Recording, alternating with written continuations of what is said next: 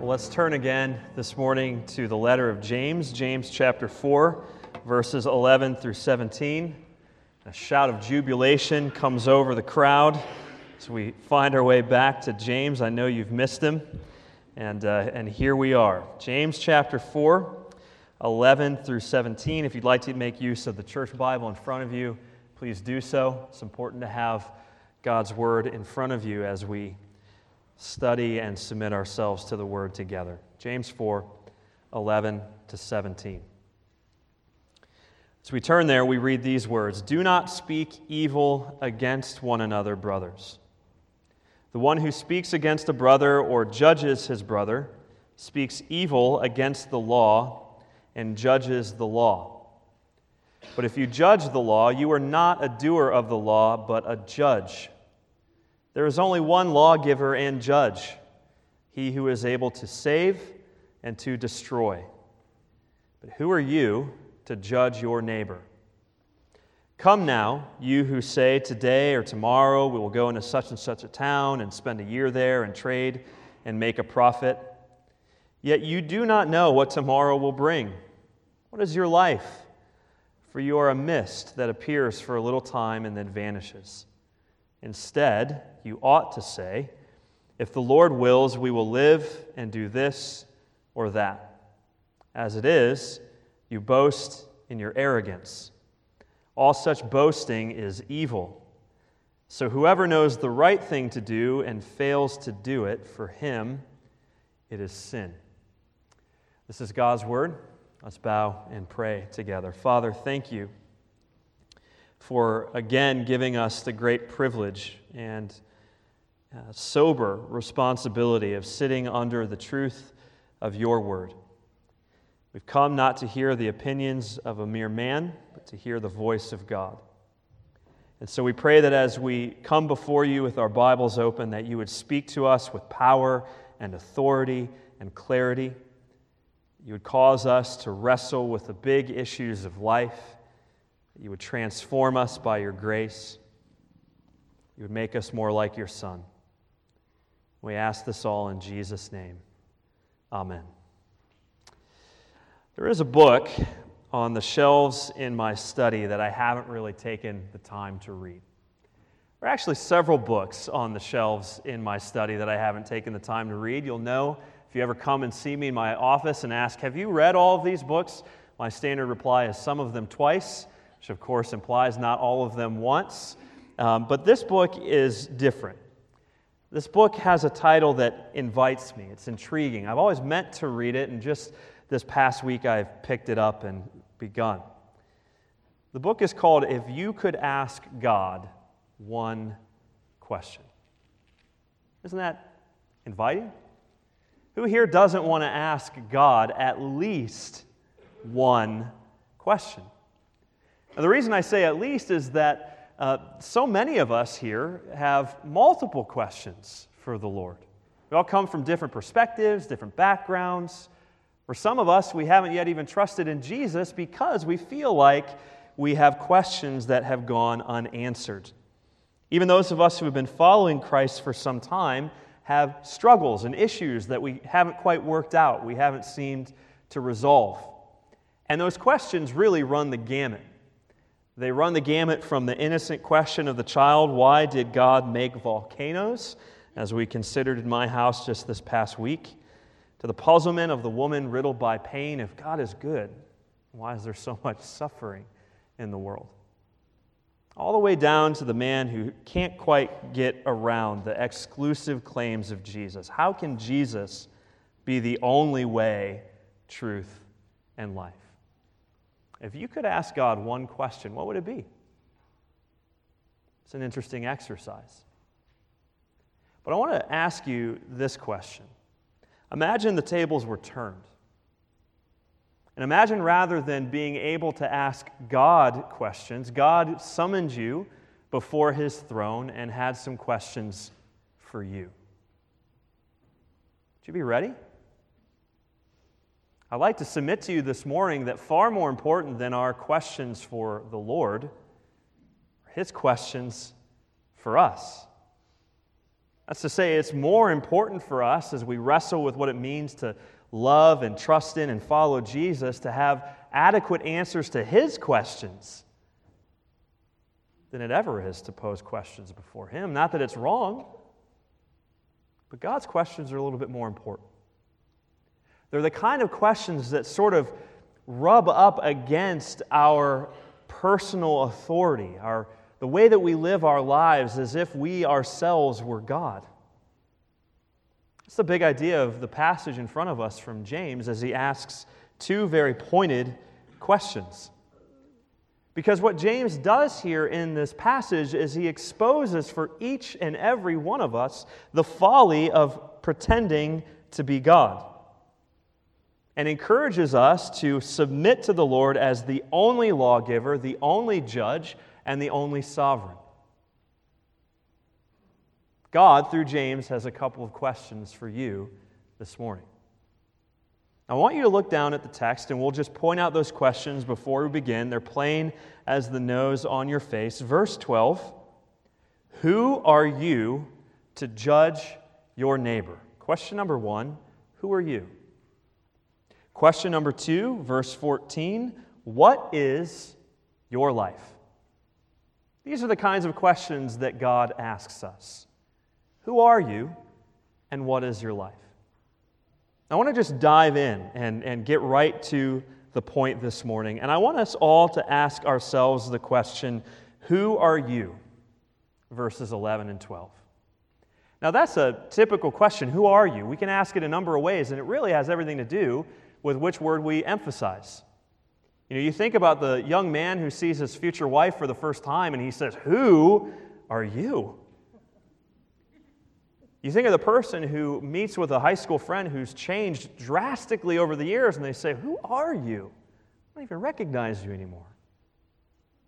But then you think about that sort of accusation that comes when the question is asked like this. Who are you? Who do you think you are? That's the question that God, through James, is asking us here in verses 11 and 12. Who do you think you are? I mean, look at the way that the rest of the passage frames this out. Verse 12, there is only one lawgiver and judge, he who is able to save and to destroy. But who are you? Who do you think you are to judge your neighbor? Who are you? Now, it's not difficult to understand from the text here that any time I, as a believer, stand in judgment over against another person, I'm immediately out of bounds. It's sin. It's wrong. There's no place for that in the Christian life. Faith is not alone. The person who trusts in Jesus will not be judgmental. But we run into a problem immediately in this way.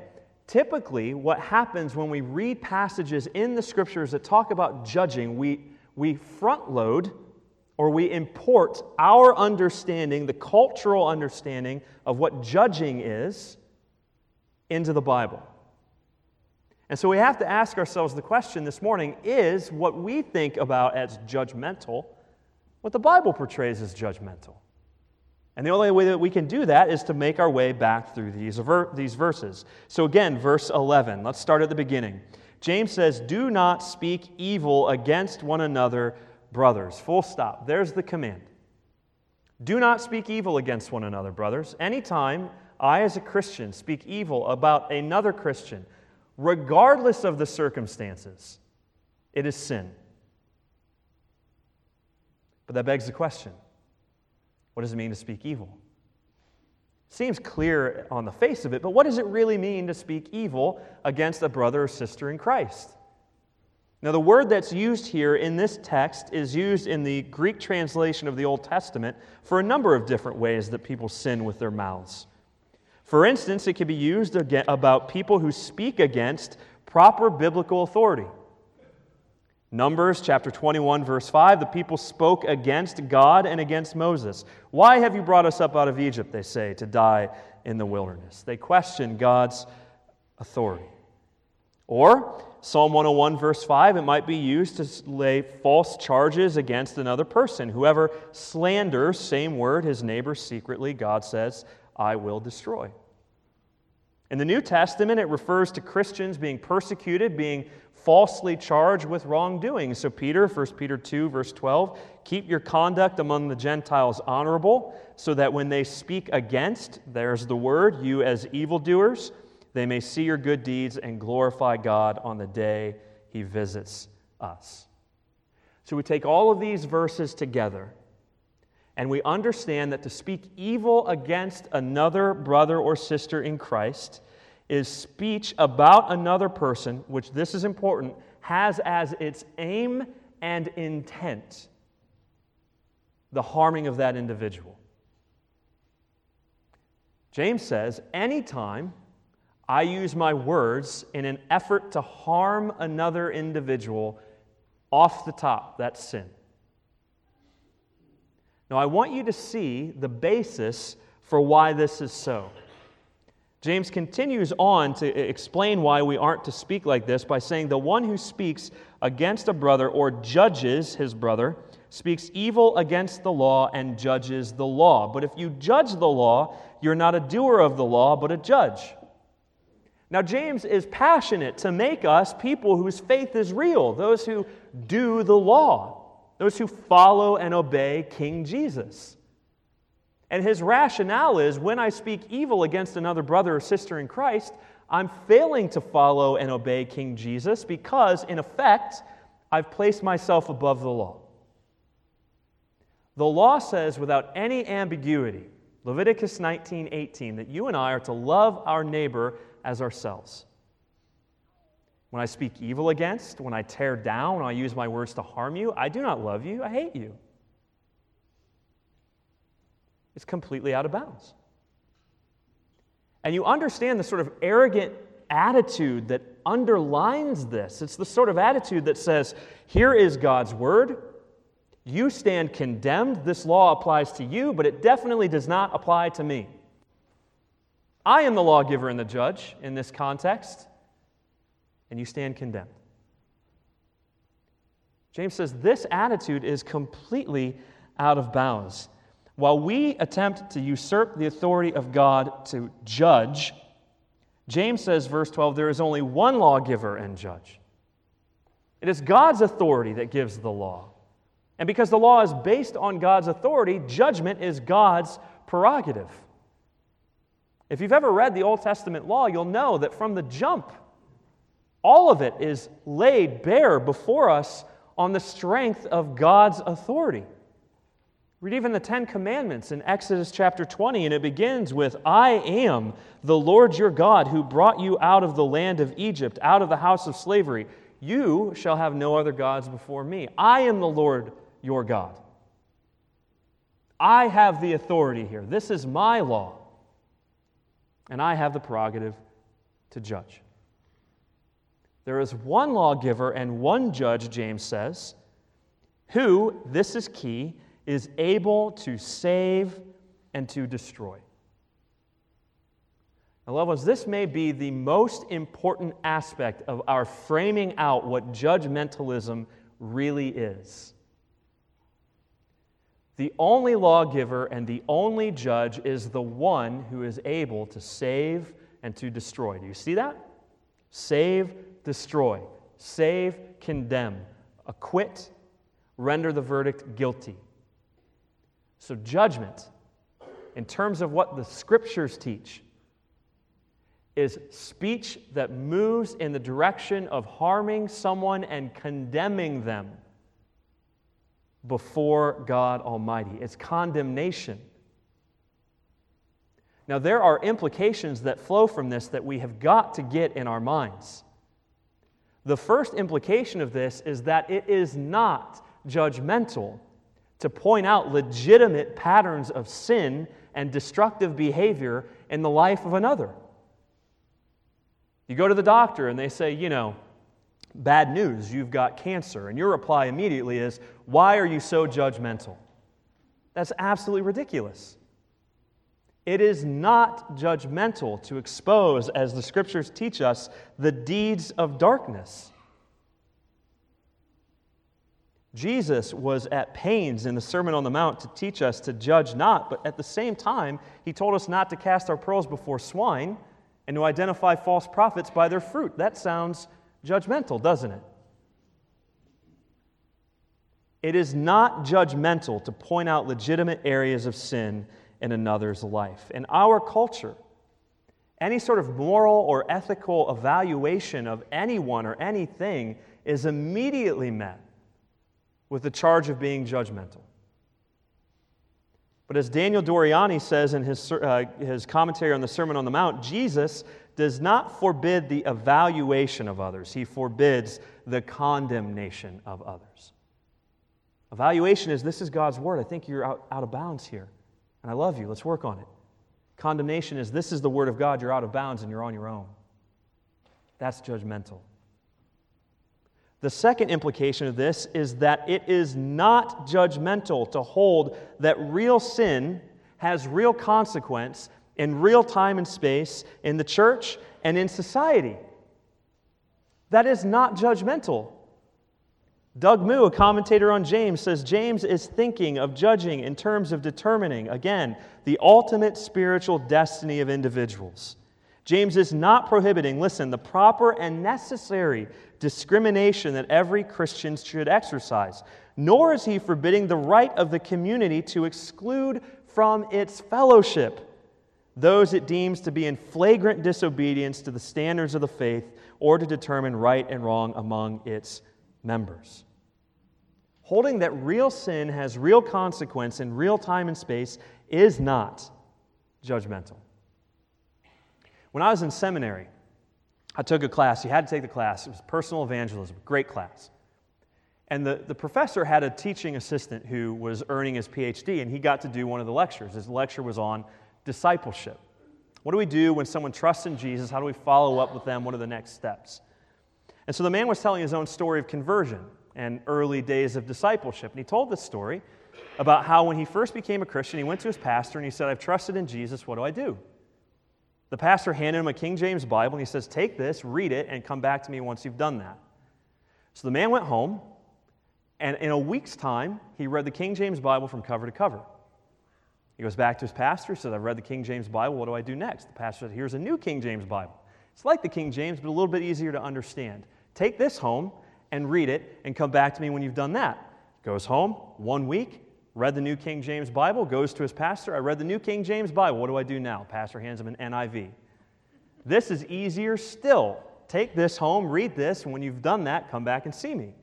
He goes home, 1 week, goes back to his pastor, says, what do I do now? The pastor says, here's a New Living Translation. And at that point, the man said, I figured out what my pastor was up to. Now, you hear that story, and I'm almost positive some of you are here going, there's no way that's true.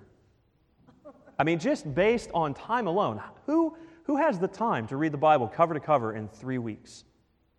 But this man, in the first month of knowing Jesus, read the Bible front to back 3 times. Who has time to do that? I'll tell you exactly who has time to do that. Somebody who gets converted in jail.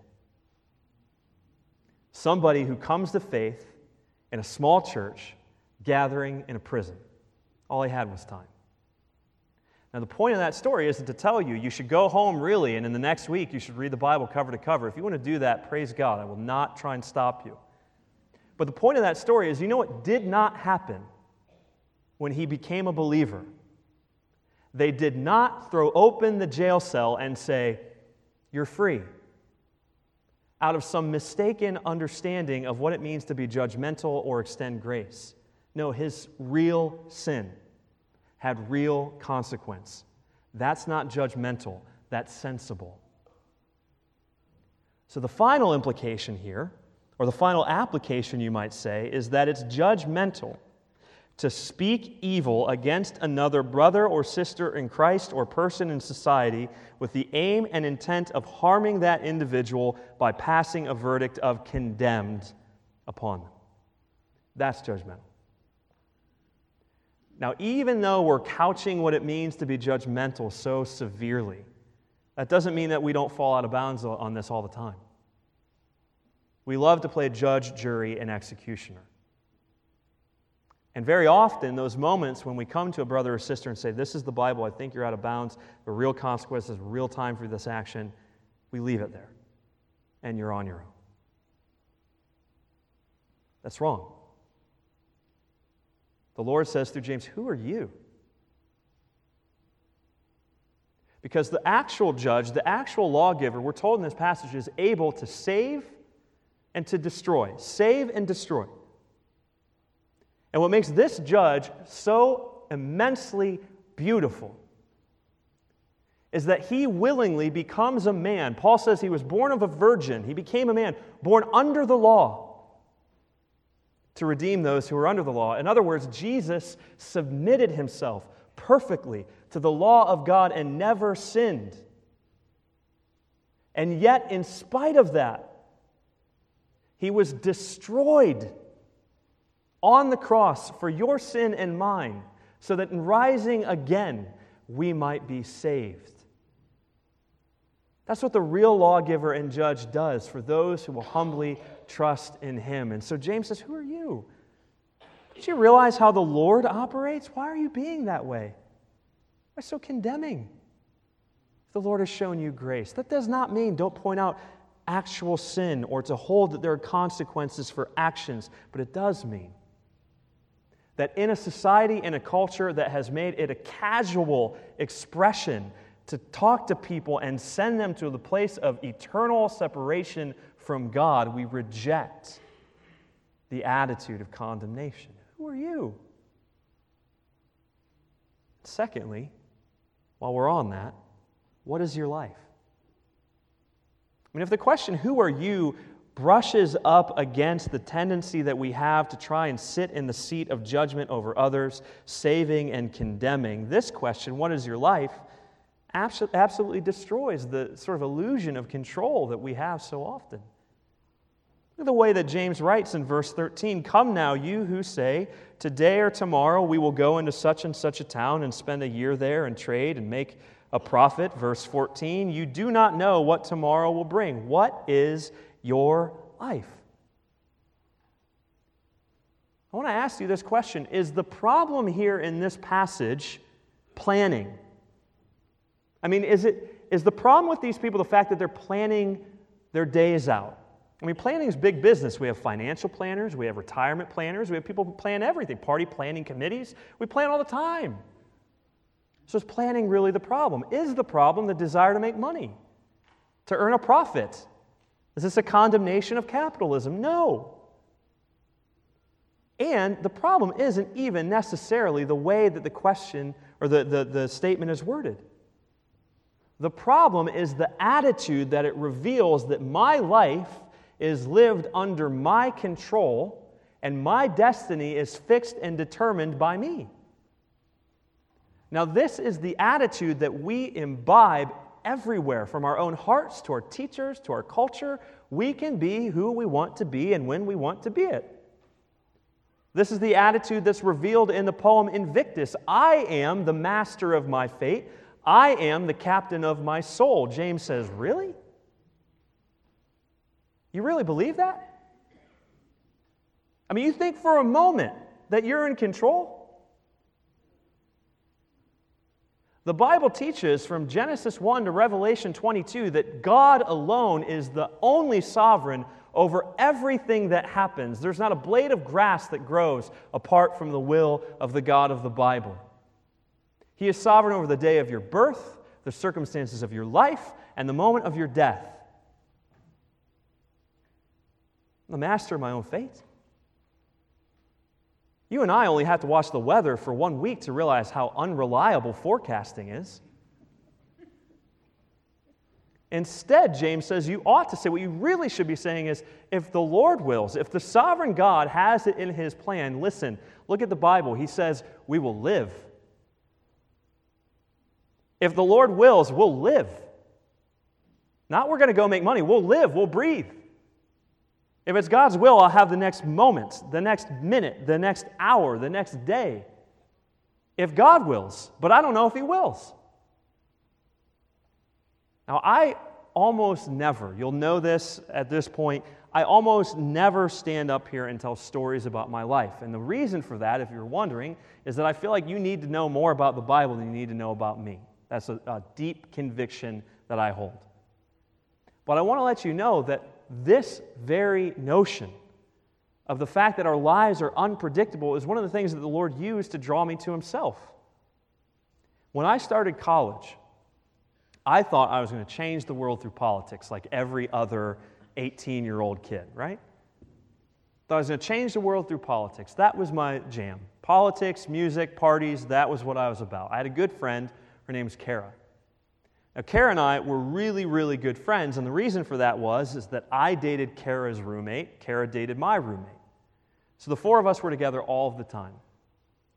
One night, weeknight, I'm lying in bed. I didn't feel like going out. I had an early night. I start getting texts from Kara.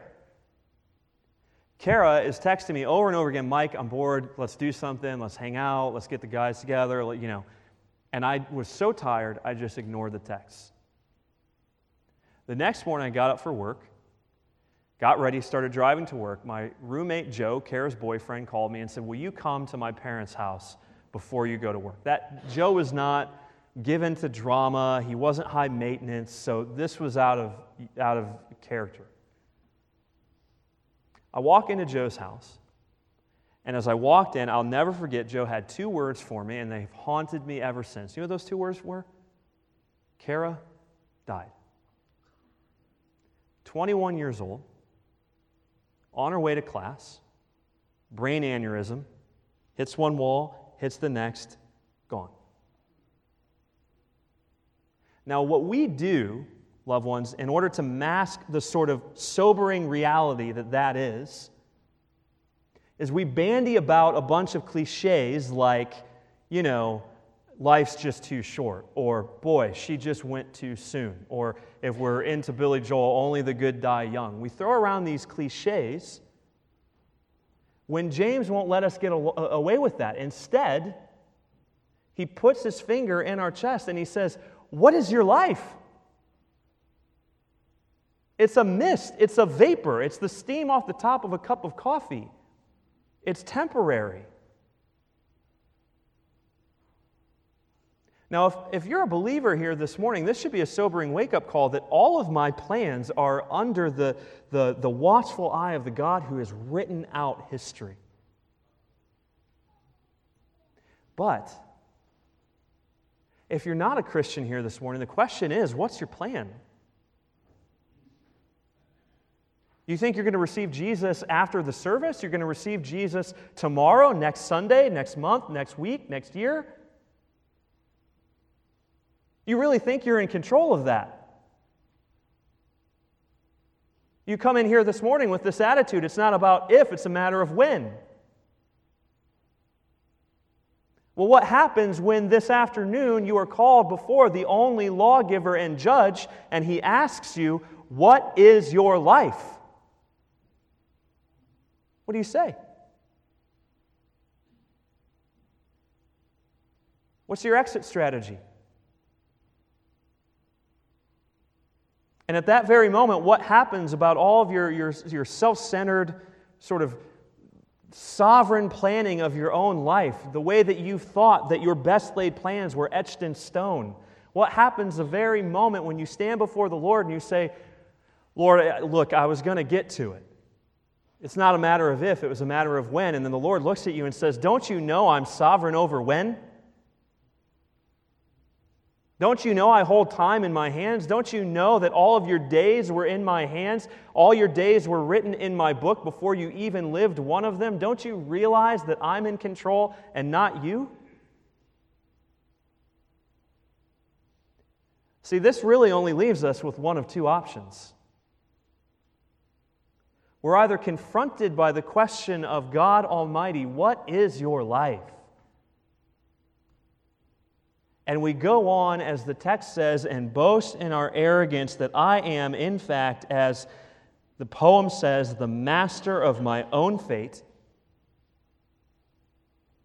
Or I submit to the one who's able to save and to destroy. This is the glory of the gospel. That what God has done through James is to put his finger on the pressure points of our lives, those areas in which we attempt to play God. I have the authority to judge. I have the power to map out my days. God comes in His grace and He knocks us down a few pegs so that in humility we might say, who am I? I'm a great sinner. But who is Jesus? In the words of John Newton, He is a great Savior. And that I have the joy, the privilege, the grace right now, if I will, to bow my knees before the sovereign God of the universe. And it's only when I've done that, that life is no longer a mist. Yes, we all die. Real sin has real consequence. We will all draw our last breath.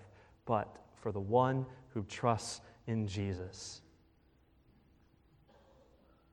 as the hymn writer says, death will be the door to life. I have just a couple questions for you this morning. They're simple, really. Only you can answer them, though. Who are you? I mean, really, who do you think you are? And before the sovereign and almighty and eternal God, what is your life? Only you can answer those questions. I pray that you would do so correctly and that you would do so now. Let's pray.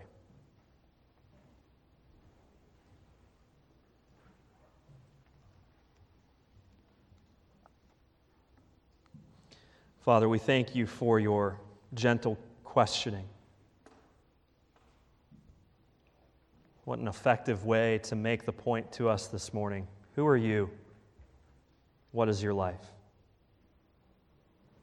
Lord, we confess before you this morning that each and every one of us has played the judge. I confess that myself. That I have so often attempted to destroy even those whom you have saved. That I go about my business day to day so often without reference to you, thinking that my best laid plans are etched in stone. And yet I graciously hear you remind me, you are not in control. And even in the face of the conviction that this brings, it brings all of us a sense of wonder at your amazing love and mercy, because in all of these things you've promised not to condemn the one who trusts in Jesus, but rather to save. You've promised that all of your plans for your people work together for good, those whom you have called. And so we pray for each and every one of us this morning that we would find our rest in Christ. Father, we pray this morning for the one who's been coming to First Baptist Church for years and years and years.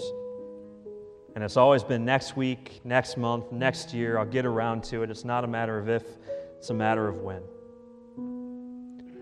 Lord, I pray that you would impress on that person's heart that when is not in their control, that now is the time of salvation, that today is the day of salvation, that right now, even as they sit in the pew, they would say, Lord Jesus, please save me. Lord, thank you for the washing of your word as it cleanses and transforms. Pray all that we have in Jesus' precious name. Amen.